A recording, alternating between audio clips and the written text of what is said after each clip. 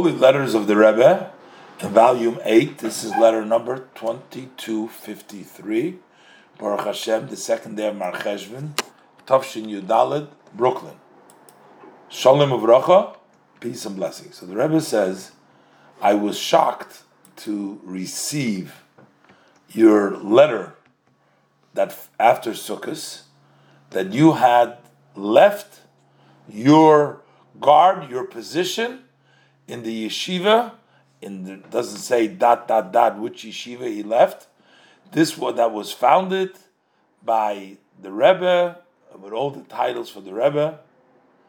And notwithstanding that you write the reasons that there is a big difference in your physical livelihood, and you describe the situation as a must, that you have no choice.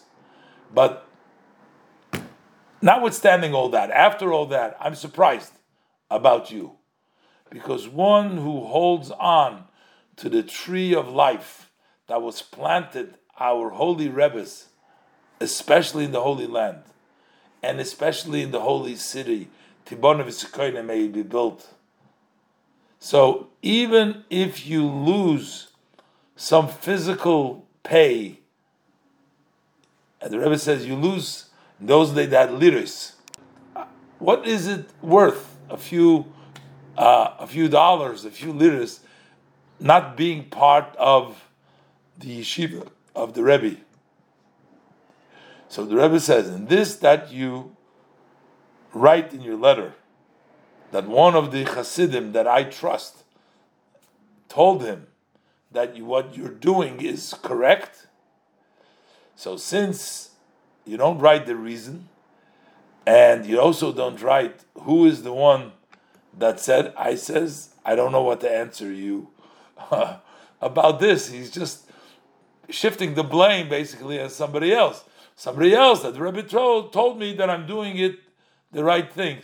So the Rebbe says, you're not telling me who it is, and you're not telling me what the reason, so I have nothing to say but the answer.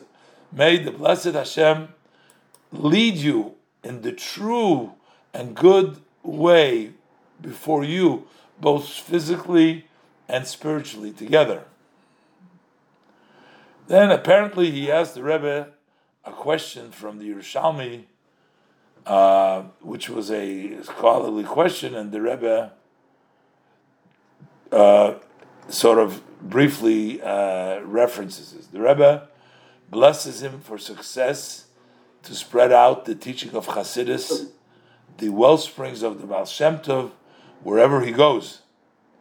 And they have in the bottom over here, I guess the Rebbe wasn't too happy of his decision to leave his position in the yeshiva.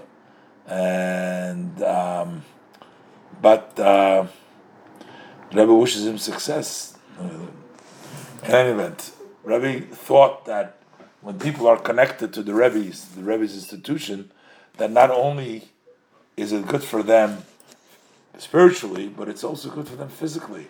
That their success lies in being connected. And don't give up for a couple of dollars that special privileges, or a couple of liras, that special privilege of being part of the Rebbe's yeshiva.